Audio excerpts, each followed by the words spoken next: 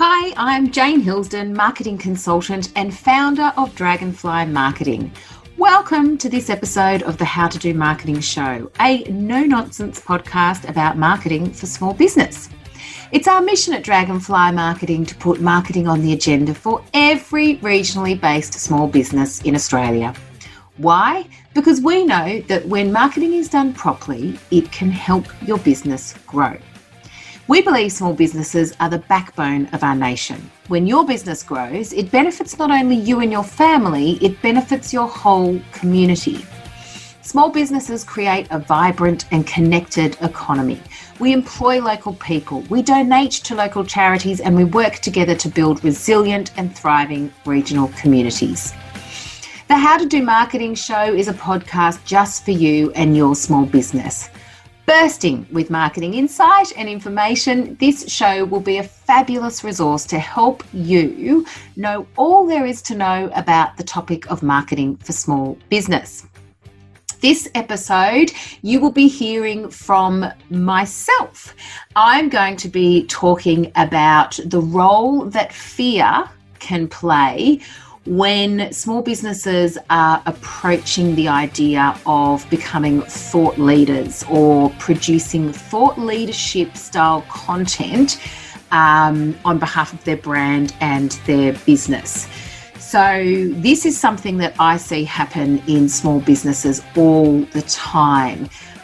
There's a reticence, there's a real reluctance sometimes from business owners and people within a business to put themselves out there and be the face behind their brand, or even be that person that shares their expertise to demonstrate their expertise and to demonstrate their knowledge and to demonstrate how they might be able to help their clients or their customers.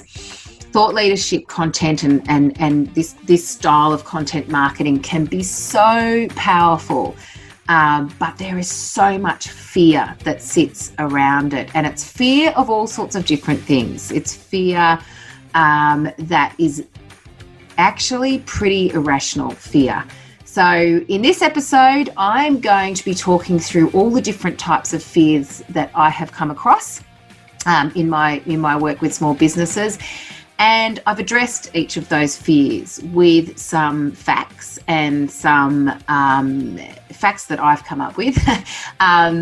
Also some anecdotal experience that I've also built over the years. And also just a few kind of suggested tweaks of mindset to address this fear, because it is really the main thing that's holding a lot of small businesses back from contributing to their marketing in this way. And that could potentially be something that's inhibiting them or putting them at a disadvantage. So anyway, grab a cuppa or a glass of wine, whatever time of night or day it is with you, and enjoy the episode. One of the biggest challenges that so many small business owners face when they're looking down the barrel of commencing content marketing is fear. There's so many things that people are fearful of when it comes to sharing their expertise, their opinions, and their insight on the public stage. And when I'm talking about the public stage, I'm not talking about public speaking down at the town hall or the local chamber of commerce or even at an industry conference, because that's a next level of fear. Public speaking is more feared than death in some circumstances, but I'm not talking about that. I'm talking about the stage of social media and digital marketing. And when I'm talking about content marketing, I'm specifically referring to sharing thought leadership style of articles via your digital platforms. And I call these stages because they kind of are. Like when you get on LinkedIn and share your opinion to your network of connections, it's like a virtual stage. You're putting some information out there, and an audience is going to read that. And it's the same with Facebook, and it's the same with Instagram. I guess the difference between Facebook and Instagram is maybe your content is not so thorough. It might not be in the form of a written piece. It might not be in the form of a longer style video, because those platforms generally tend to be designed for more frivolous, fun, entertaining, short form content. But on LinkedIn, you know, if you're sharing some of your expertise, there's generally a lot of thought that's gone into that, and it generally does come via a longer form style of content, particularly if you're sharing a blog article or a longer video that is an opinion piece. The other stage that you might share some of your content marketing is obviously if you're blogging and putting blogs on your own website. But it can also be if you're doing some blogging or article contribution to some industry blog sites or industry publications. If you're contributing to, you know, a newspaper column as an expert, or as a topic expert in something, you know, these are all stages where we're contributing our insights and our thoughts and our expertise, and there's a large audience of people who are going to consume that information. So when I'm talking about content marketing and thought leadership in this episode, that's what I'm kind of referring to there. I'm not talking about Instagram memes that you share out via your Instagram page, or, you know, photos behind the scenes and those sorts of things. They're also content marketing. That's not necessarily what I'm talking about here. I'm talking about when you're demonstrating your level of expertise on a topic. Typically, this is something that happens a lot in the professional services industry. And when we're working with professional service organisations, this is a big part of their strategy. And it's a part of their strategy because it's a perfect way to demonstrate your expertise. When you're writing about something that's demonstrating a level of knowledge and expertise and experience, you know, this is really, really powerful proof that you know what you're talking about. It's generally something that's designed for a business to business kind of approach, but it might not be. It might be business to consumer. You know, it could be a financial planner who is demonstrating their expertise to, you know, a mum and dad client who's looking to invest in some financial planning advice. But it generally does happen a lot in the professional services industry. But it can also be business leaders who come from any industry. So you might own a chain of retail stores and you want to become a bit of a thought leader for whatever reason in your industry. And in that case, you probably are going to also be producing some thought leadership content.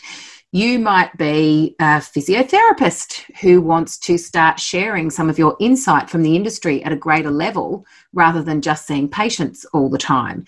So you might want to start producing some thought leadership content there as well. So that's what I'm talking about when I'm talking about thought leadership and content marketing.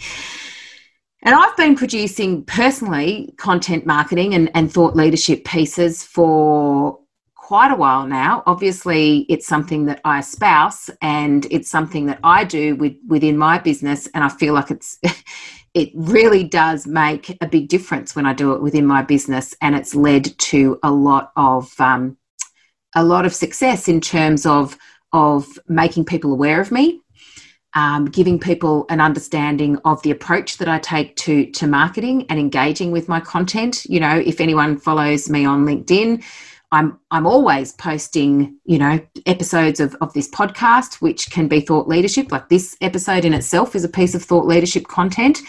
I'm posting the snack time videos. That's a bit of thought leadership content. I post blogs all the time there. But something that I also do is contribute articles to other media. So I contribute to Flying Solo. I've contributed several articles there. I contribute to a media platform called Practitioner Playbook. And that one is specifically for lawyers and conveyancers, and I often contribute about 3 or 4 articles there.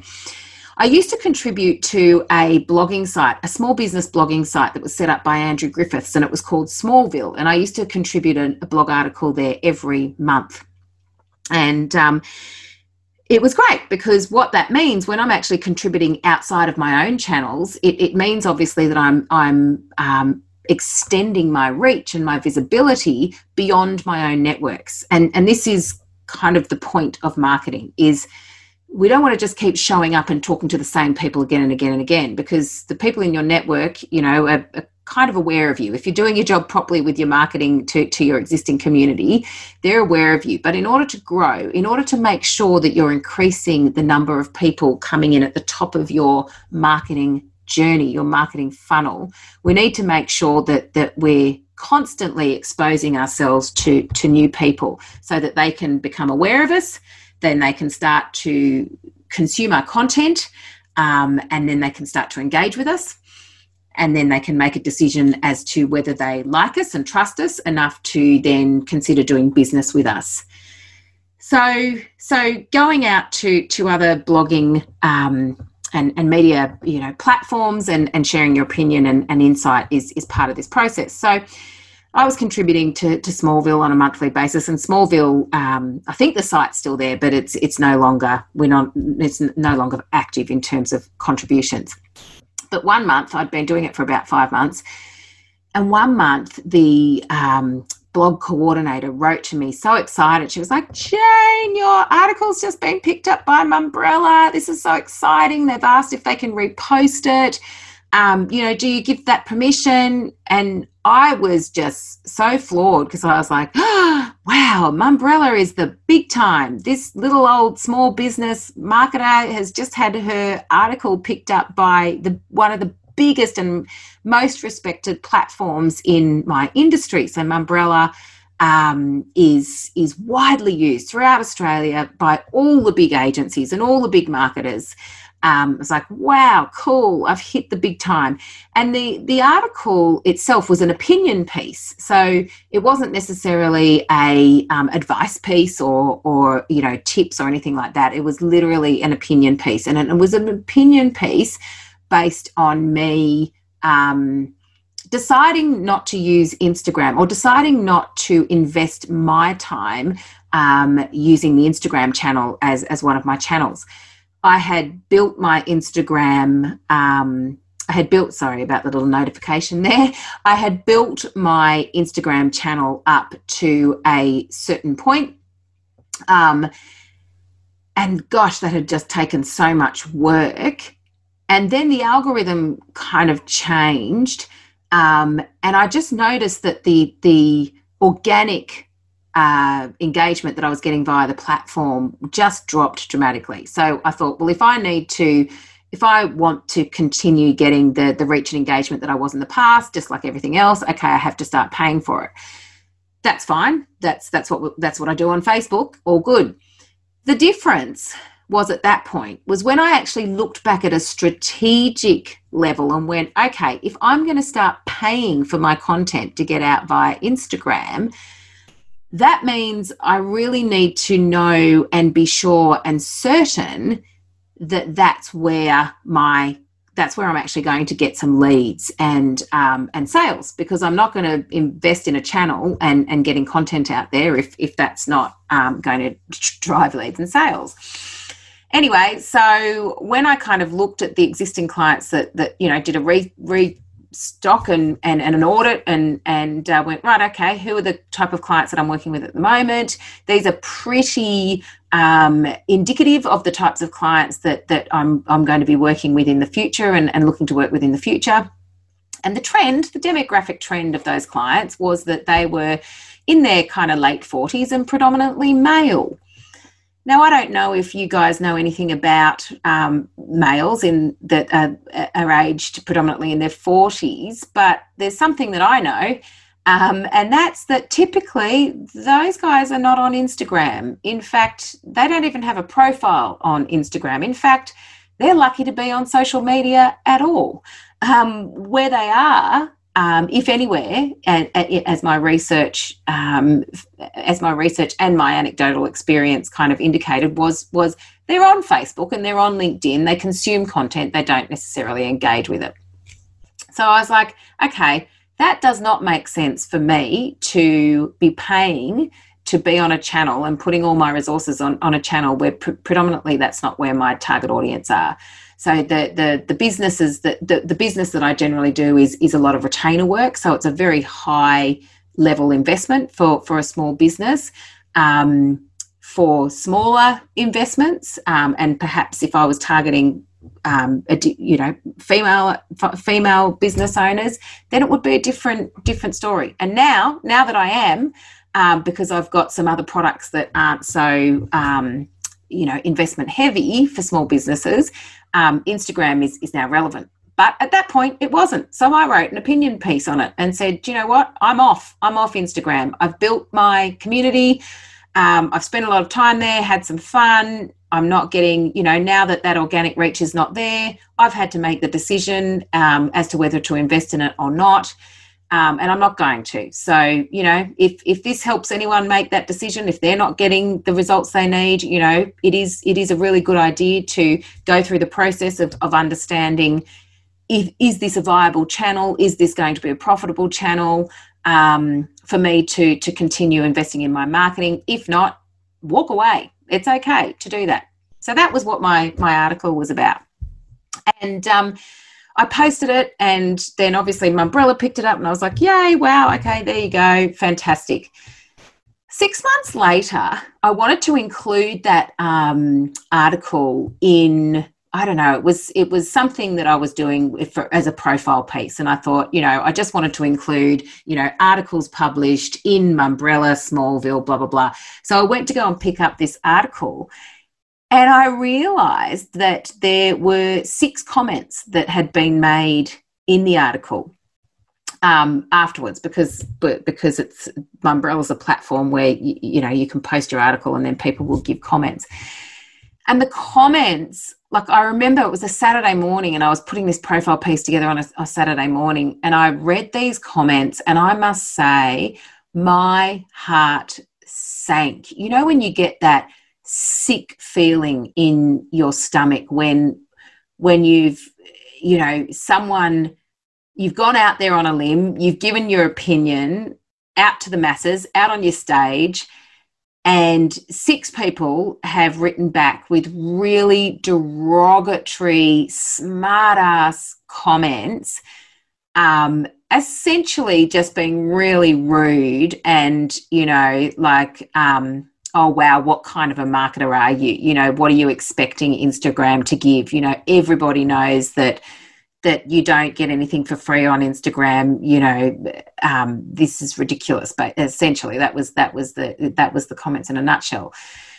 And I went back and reread the article, because I was like, was I not clear in that article that I'm not just giving it up because I'm no longer getting traction for free? I'm giving it up because my clients aren't there. And of course I had made that abundantly clear, but these people obviously hadn't read that bit and had decided to leave this rude comment. Now, not only, that just the humiliation and going, oh my God, how, and me second guessing myself. I'm like, oh my God, is that how the article came across? Do I come across as some stupid marketer who doesn't know the basics of social media marketing? And of course, I didn't come across that way at all. But I think one person had commented, and then somebody else and somebody else and somebody else. And, at a very, very basic level, for me, on a personal value, I'm like, God, I would never do that. Like, that is just not something I would ever do.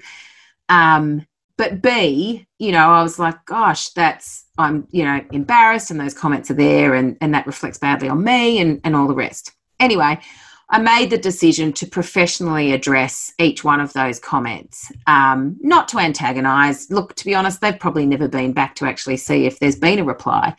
And I didn't do it to antagonise. I didn't do it to argue. I certainly didn't want to bring anything back up again. But I just thought, you know what, this if you search Jane Hilsden, Mumbrella, that article's there and these comments are there and that's there for life. So I'm just going to make sure that I reply to these comments to make sure that I don't look like a complete dickhead. So in a very professional manner, I've replied to them all and kind of moved on. In the 6 years or more that I've been really active in terms of using social media as a stage to share my insight and my expertise and all the rest, that's happened once. I can't even think of another time that's actually happened. And if you think about it, I'm probably putting out content 2 to 3 times per week, if not more, a lot of the time. So that's happened once. But when I deal with a lot of small businesses and we commence the idea and the concept of them sharing their expertise and sharing their insight and experience, the fear that takes hold of them is by far the number one challenge that stops them gaining traction and even getting started in this area of marketing.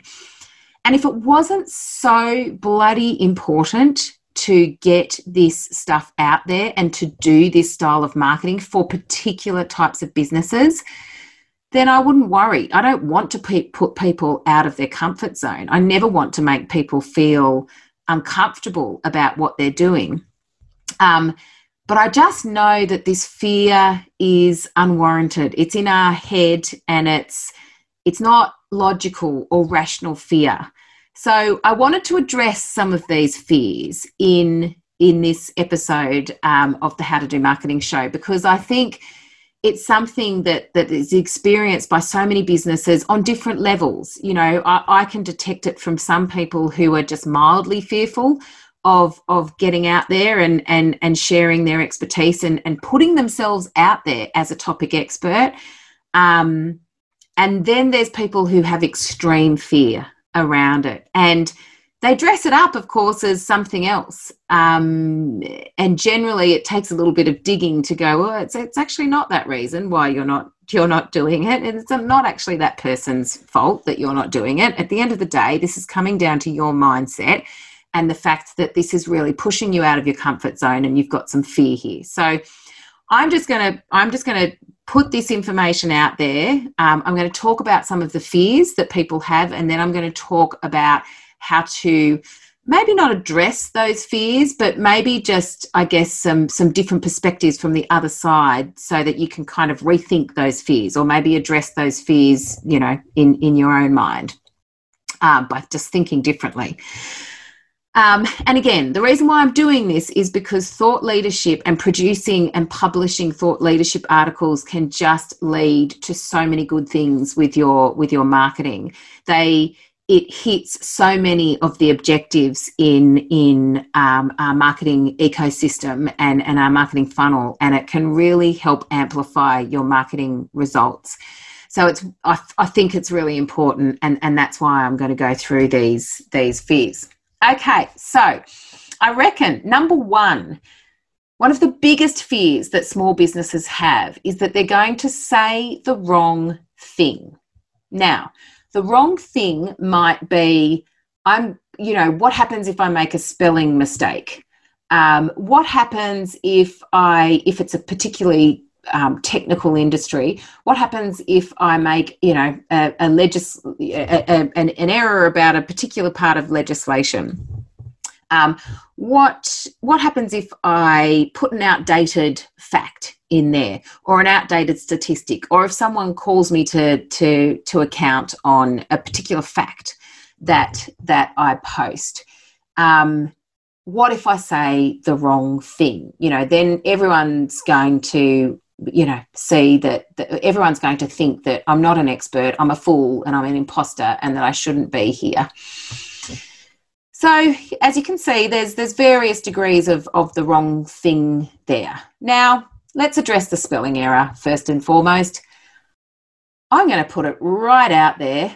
There was years where I didn't understand my personality style. And then one day I did the DISC profile. I don't know if anyone's done any personality profiling. But before I did the disc profiling and didn't really understand that I was a certain type of person, because I make spelling errors all the time, because I'm the type of person that moves quickly and gets shit done, and I'm action oriented and I'm big picture and I'm strategic. And I know that now. But before that, I used to absolutely berate myself for if I would make a spelling mistake or if I would miss a particular detail. And if somebody picked that up, and I would go, oh God, wow, Jane, you call yourself a marketer. That's shocking attention to detail. Who even are you? Anyway, then I did this disc profiling, and I realized that I'm an ID type of personality, which means influencer dominant. And I'm incredibly extreme at that, like outside the circle kind of extreme. And the traits and the qualities of influencer dominant are big picture, strategic, fast moving, action oriented, get shit done, results driven, determined, leadership. Strong leadership, can lead a group, But when it comes to attention to detail, not my strength. Conscientious is not my strength. So as a result, I make spelling errors all the time because I'm so driven to get shit done and to get stuff out there. Prolific beats perfect for me. Rather than sit there and deliberate and make sure everything's absolutely perfect, I just get stuff out there. And the beautiful thing about social media and digital channels is that if I make a spelling mistake, I just have to go back into that post and edit it. No big deal, not a game changer, world doesn't end, I just change it. Sure, there are going to be people that judge me on those mistakes, and that's fine because they're actually judging me for the wrong reasons in terms of the value that I bring. I will never sit here and give you any thought leadership about the importance of spelling, ever. What I will sit here and espouse is the importance of strategic thinking, of creativity, of big picture thinking, of actually just getting started and getting stuff done. That's my strength. So people can judge me on that because that's what I'm saying I'm good at. If people are going to judge me on my spelling errors, they need to go and get another marketing consultant who sits in that conscientious quartile and can spell check like a beast, but probably can't think very strategically, probably can't think very creatively, or it just might not be their strength. So it's about kind of getting comfortable with, do we need everything to be absolutely perfect? Can it be fixed by just going in and editing? If it's an email that goes out and you've made a particular blunder, can you just send the email afterwards saying, whoops, sorry, we made a mistake? Guess what? People actually like to know that people are human. Let's take the pressure off being absolutely perfect and let's just get out there and share what we have to share with the world. So spelling error, we can get over that. If we're saying the wrong thing, the wrong piece of, we've just quoted the wrong piece of legislation, or we've just quoted the wrong fact, or we've put a wrong statistic in, whatever.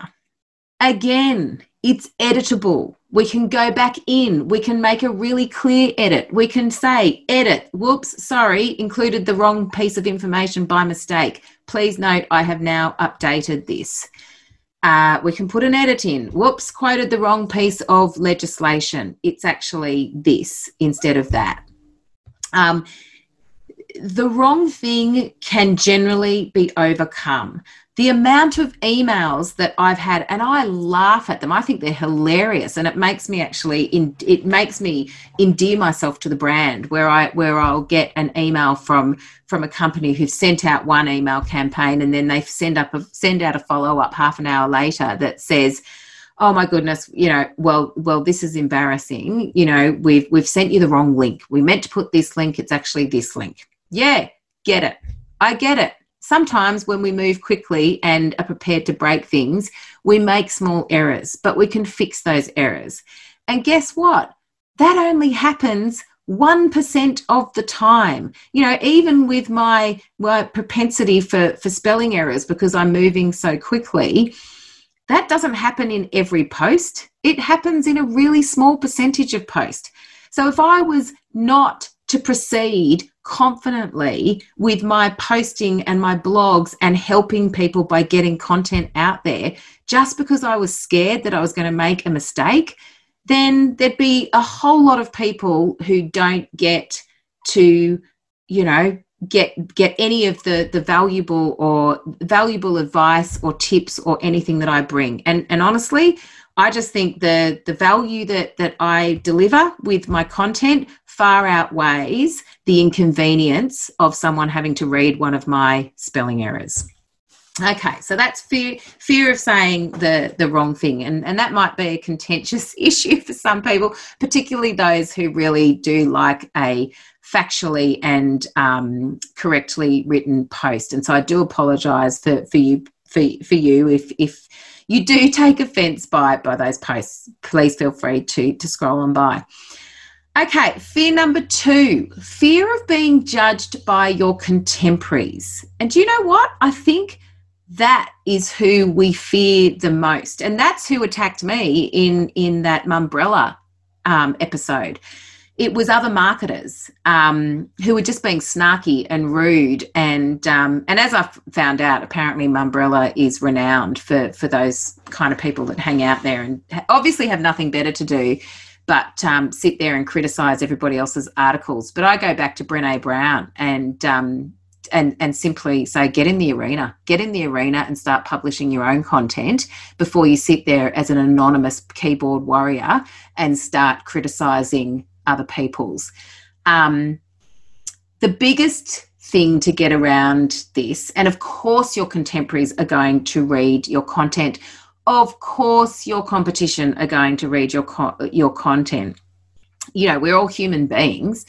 I'm not going to say that they're not going to read it. All I'm going to say is you're not producing this thought leadership content for your competition or for the other people in your industry. They're not the people who are going to buy from you. They are not the people that you're ultimately here to serve. So don't worry about what they think because your content is not for them.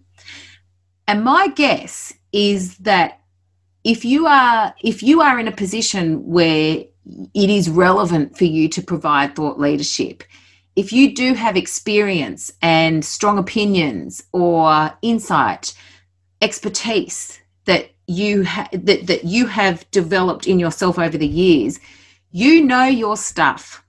Back yourself. Don't worry about the small holes that people might be able to find in your content. You know your stuff. You know that you're giving advice that people value. So don't be afraid to get out there and give it to other people. Don't worry about what your competition's going to think. Don't write for your goddamn competition. Write for your audience. And your audience, the reason they're going to come and purchase from you is because they don't have the technical expertise. They have nowhere near the technical expertise that you do. So they're actually relying, there's 90% of your technical expertise they don't know. So by you showing up and sharing some of this information with them, they're incredibly grateful for that.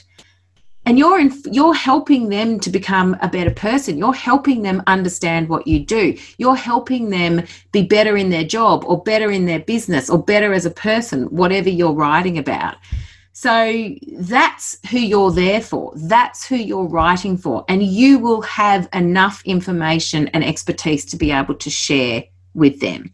Don't worry about the competition. Don't worry about your contemporaries. They're not who you're writing for.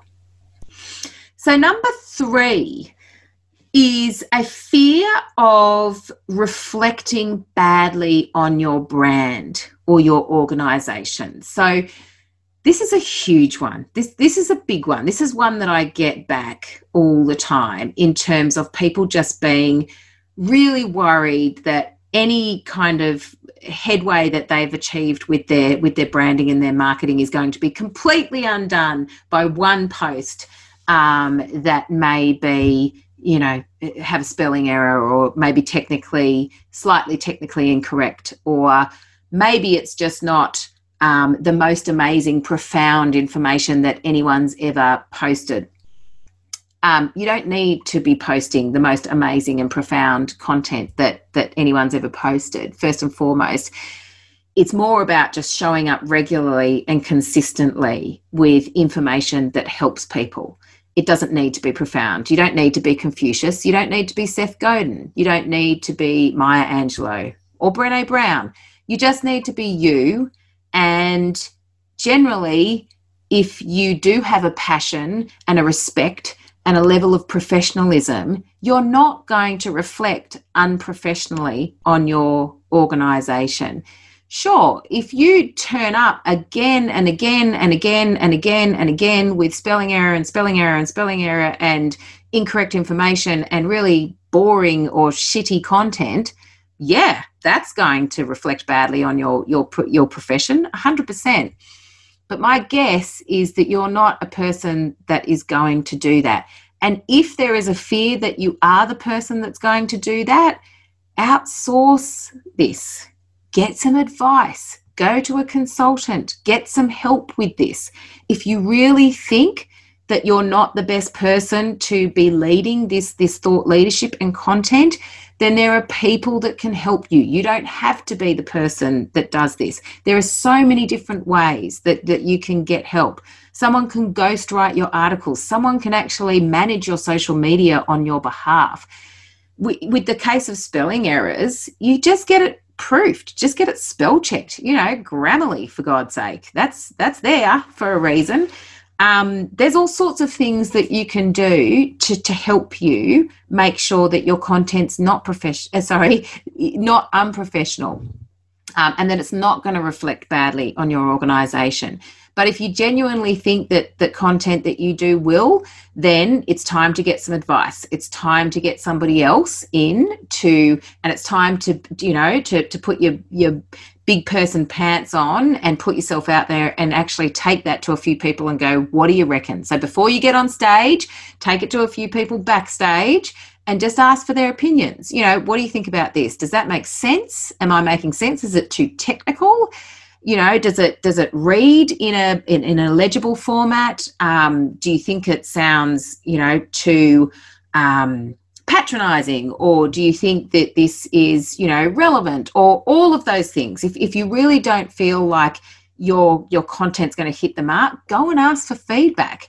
And if the feedback comes back as, yeah, this stuff just doesn't make sense. Yeah, that's like, I don't even know what you're talking about. Or what do you want about here? Then it's time to go and get some help.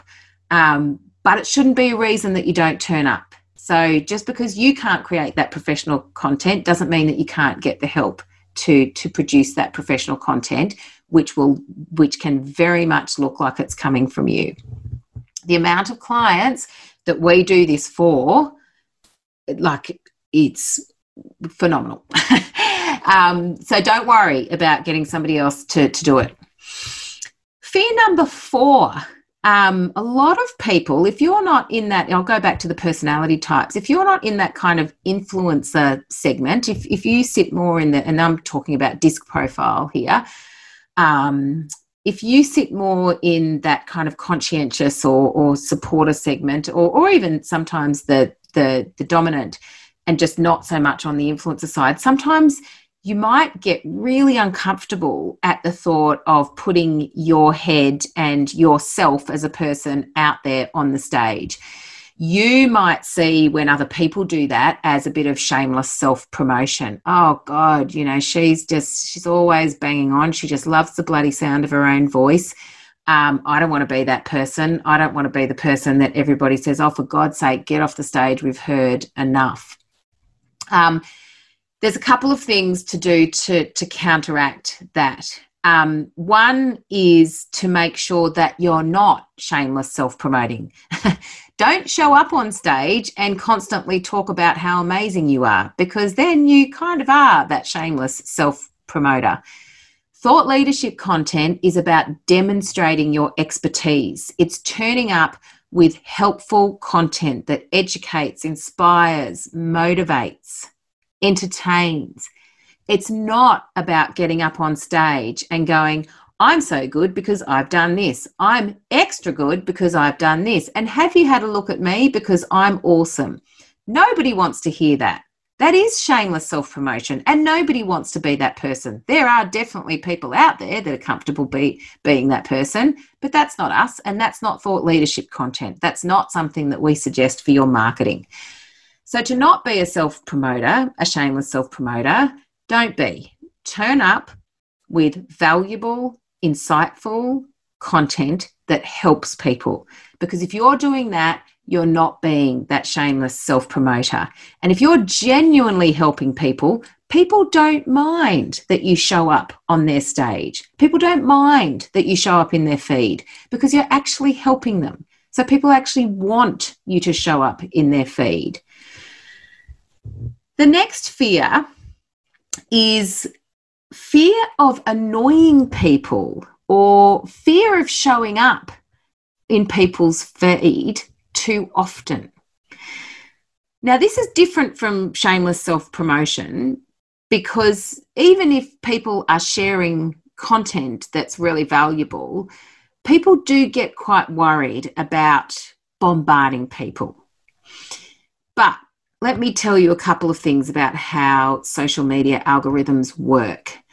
Firstly, the way social media algorithms work is they're watching very, very closely to see how people react to different content. And one of the reactions that they're looking for is what kind of content you are engaging with or you're hovering over for a little bit longer. So for me personally, when I go to LinkedIn or Facebook, I'm flick, and then something will stop me in my tracks. And it might be an article, it might be a video, it might be a series of photos, whatever it might be. Facebook observes that. LinkedIn observes that. All the social media channels observe how I'm interacting with different content. So first of all, they're looking for the topic of content and they're going, okay, Jane seems to stop and look at a hell of a lot of fashion posts. Jane seems to read a lot of articles about marketing. Jane never watches videos. So when Facebook and LinkedIn and Instagram are deciding that the algorithms are deciding what to put in my feed, they're basing it on what I've interacted with in the past. So I produce a lot of videos, but I don't watch a lot because I'm too impatient. So I can't be bothered sitting there and watching the video. If I do, I put it on like 2 times, so it just goes super fast. I'd much prefer to read the article because I can skim read and I can get the gist of an article really, really quickly. And if it's a well-read article, if it's a well-written article, particularly for digital, it will have subheadings and it will have, short sentences and short paragraphs. So I'm able to kind of digest that information super quickly. And who knows if I can do that faster than a video? I don't know. But in my head, I can do that faster. It's more efficient. So LinkedIn's going to and Facebook are going to show me more articles to read and less videos. It's also going to notice who I engage with. This is called infinity. So if I'm seeing somebody's posts and I'm engaging with them all the time, loving them, liking them, commenting on them, etc., Facebook or LinkedIn or Instagram is going to make sure that they're going to drop that person's content into my feed more often because it knows that I appreciate it. So if you're showing up in someone's feed too often, it's because they're interacting with your content. There's a lot of clients who I'll talk to, or a lot of people in business who I'll talk to, and they'll go, oh my God, have you seen this person, or have you seen this on, their posts, they drive me around the bend. And I say to them, well, stop bloody interacting with them. Stop hovering over them. Scroll on by. Stop engaging with them. Because if you're engaging with them, you're actually sending the message back to LinkedIn and Facebook that you want to see more of it. So if you're showing up in people's feeds all the time, it's generally because they're interacting with your content. Now, if you're a small business owner who's in the position to bombard a feed so prolifically that you are showing up in people's feeds too much and they don't want you to be there, well, then, perhaps it is time to scale back if you're getting that feedback. And there's definitely a strategy and a science to making sure that your frequency has a heartbeat and a rhythm that's in sync with your client. I wouldn't show up on LinkedIn 6 times a day, because that's just not someone, like a small business owner doesn't have time to just read my stuff 6 times a day, or doesn't want to see my stuff 6 times a day.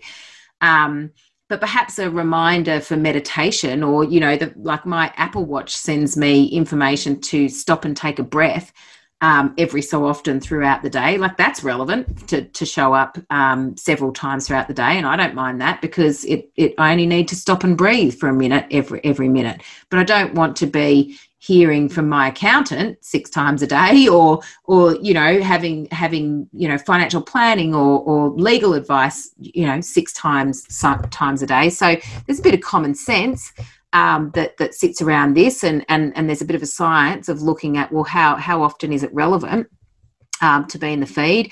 Essentially for a lot of this thought leadership content that I'm talking about, and this is not kind of, again, Instagram frivolous dress posts about fashion and those sorts of things. This is the thought leadership style of content. I think weekly is a really, really good heartbeat and drumbeat, because I think weekly is perfectly acceptable to be reading and keeping on top of industry articles. But the other thing about the algorithm that I want you to know there too is that don't assume that everybody that you've connected with or that's in your community have seen every single post that you have done. They haven't. In fact, they might not have seen something from you for the last month, depending on how busy they've been. They might not have even been on Facebook or LinkedIn for the last month. You can see in your insights how many people have actually seen your posts. And even then, when you're looking at that number, that doesn't mean that's just everybody in your network that's seen it. So say, for example, if I post something on LinkedIn and I see that 7,800 people have seen that post, that doesn't necessarily mean that that's all the people of my connections, plus some more. That just means 7,800 people. So a good portion of those people are going to be my connections, but some of those people are going to be sitting outside of my connections. So you can't assume that just because you're putting content out there, that everybody in your community is seeing it. So don't worry about annoying people or putting too much content in people's feed, because the likelihood is that you're not putting enough. And that's more the case, is you're actually not putting enough information out there. So the next fear is, am I going to, if I show up as the spokesperson of the business, of the key person behind the brand, am I going to drive too much work for me? Am I going to create a rod for my own back, because everybody's going to want to come to me and me be their marketing consultant, and me do their marketing campaigns and projects and all the rest? Yeah, sure. People will get to know, like, and trust you, and they will absolutely align you with your brand. But that doesn't matter, because if you've got the systems and processes and people in place that you've built to reflect the type of person that you are, to reflect your values, to reflect your ideas, and to be able to deliver a job in the way that you would deliver that, it's not going to be a problem. There is a science, again, to be able to go, to be the person behind the brand and to be the spokesperson and the ambassador. And then when people come in and they only want to deal with you, there's a few things that you can do. You can say, yeah, that's fine. My rate is this, which is at the premium. You can absolutely use me for this at this rate, or you can use such and such, such and such and such and such, who are also brilliant marketers, and they're going to be at this rate. But please be assured They follow all the same processes that I have done. They follow the strategic planning process that I have built into this business.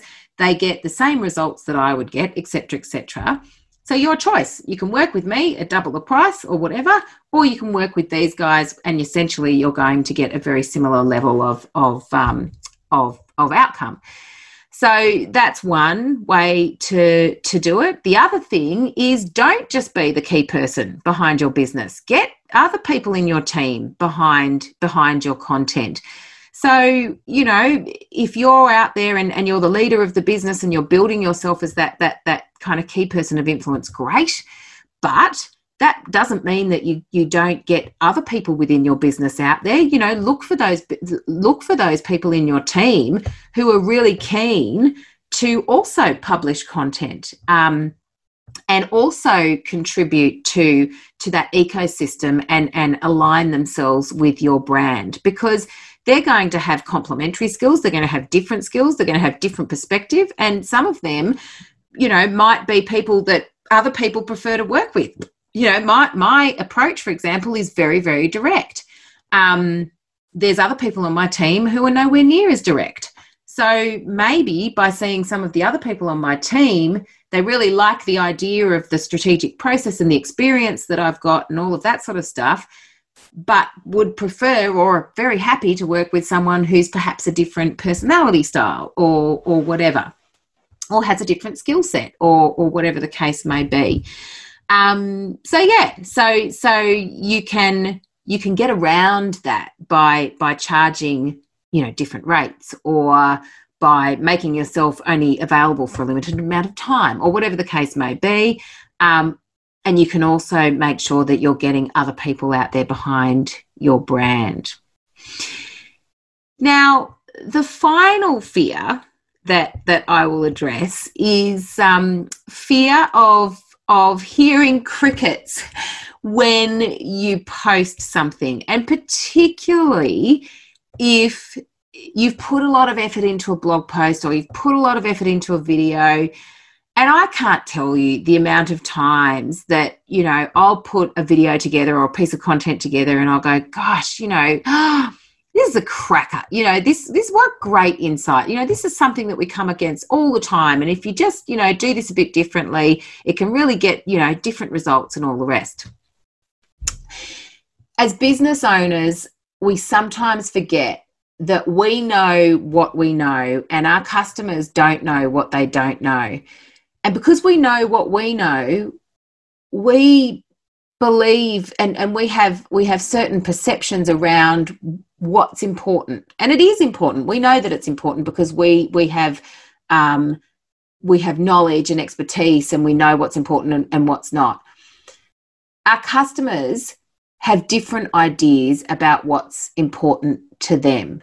So something that we might deem that's important because we've got the degree, we've got the 20 years of experience, we've got the expertise and the insight. We know that it should be important to businesses, but sometimes it's just not important to other people.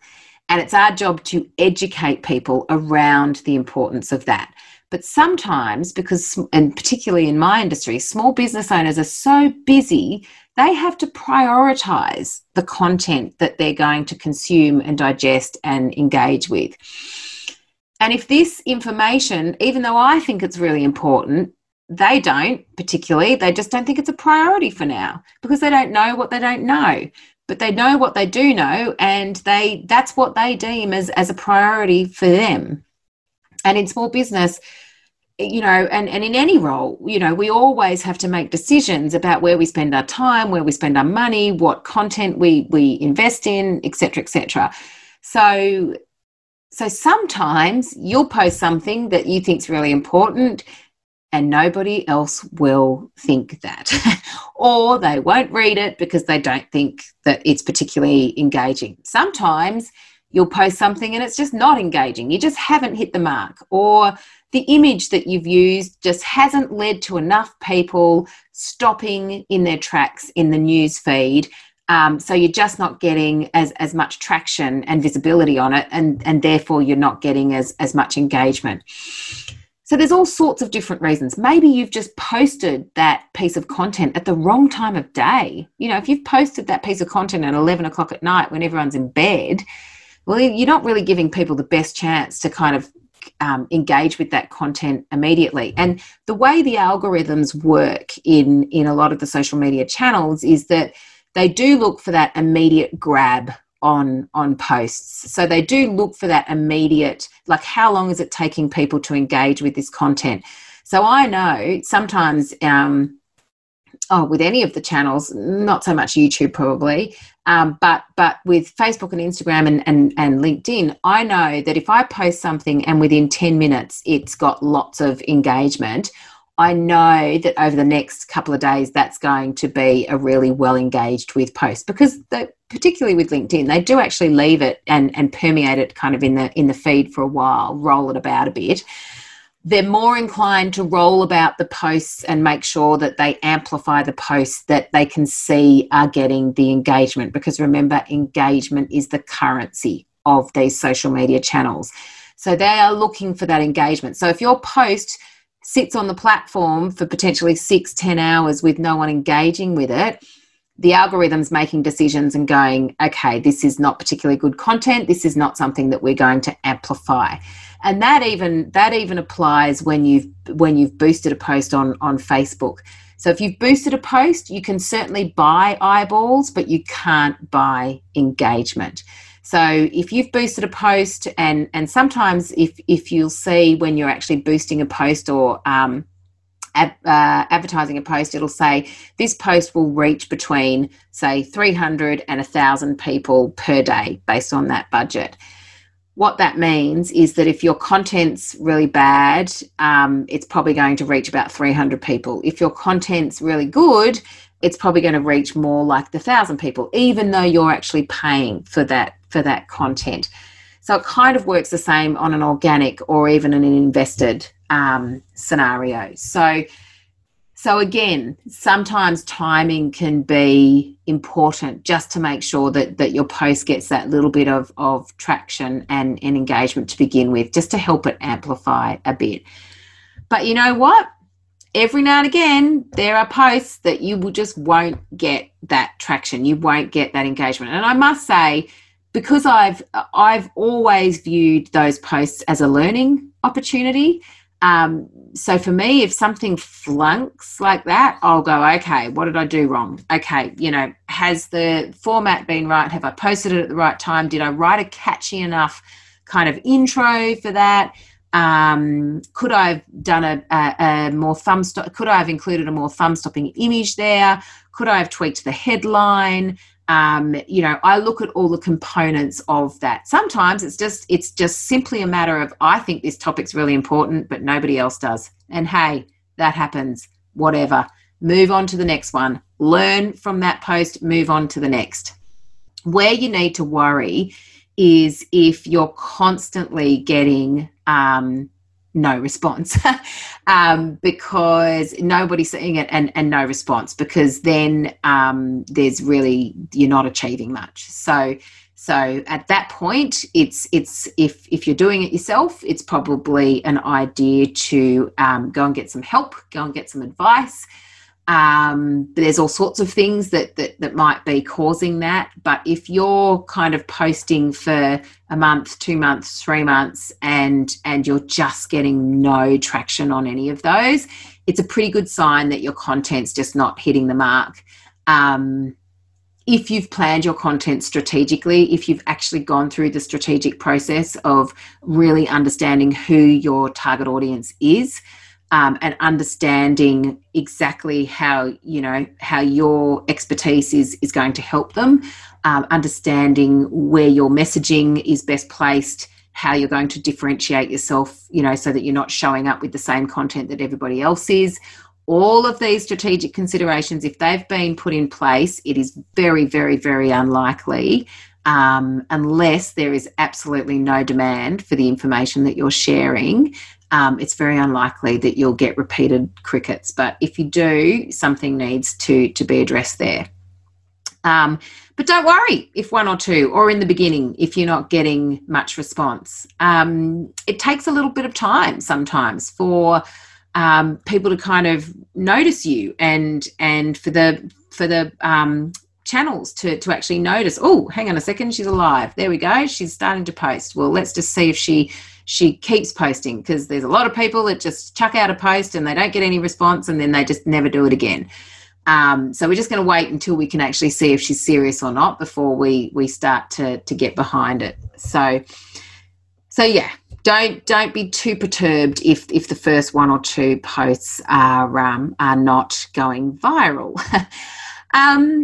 So that's pretty much all the fears wrapped up in a nutshell. And I hope I've been able to address some of those fears. Sometimes, and for some of you, those fears, this might be the first time that you're recognising that some of the challenges or the blockages around your thought leadership are based on fear and not based on circumstance or somebody else's fault. If it's important for your business, if you are in that niche space, if you are in that professional services area, particularly for business to business, but even if it's not business to business, there's so many other industries where thought leadership is so incredibly powerful. It's worth addressing those fears, and if need be, getting the help. So I hope that information has been helpful, and as always, would love any of your feedback or comment around this. Okay, I'll look forward to catching up with you if you do want to provide any comments around this. Thanks so much for tuning in to another episode of the How to Do Marketing Show. Hey, if you're really enjoying these episodes and feel like they are helping you become a better marketer, head into your podcast app and hit subscribe. That way you won't miss an episode and the marketing goodness will just keep flowing in. And if you know a small business owner who you think might also find this episode helpful, or any of the other episodes helpful, please grab a screenshot of the episode and send it over to them. And of course, I always love to hear back from you in the form of ratings and review. It helps other businesses find the podcast, and it also makes me smile. All right, well, until next time, everybody, happy marketing.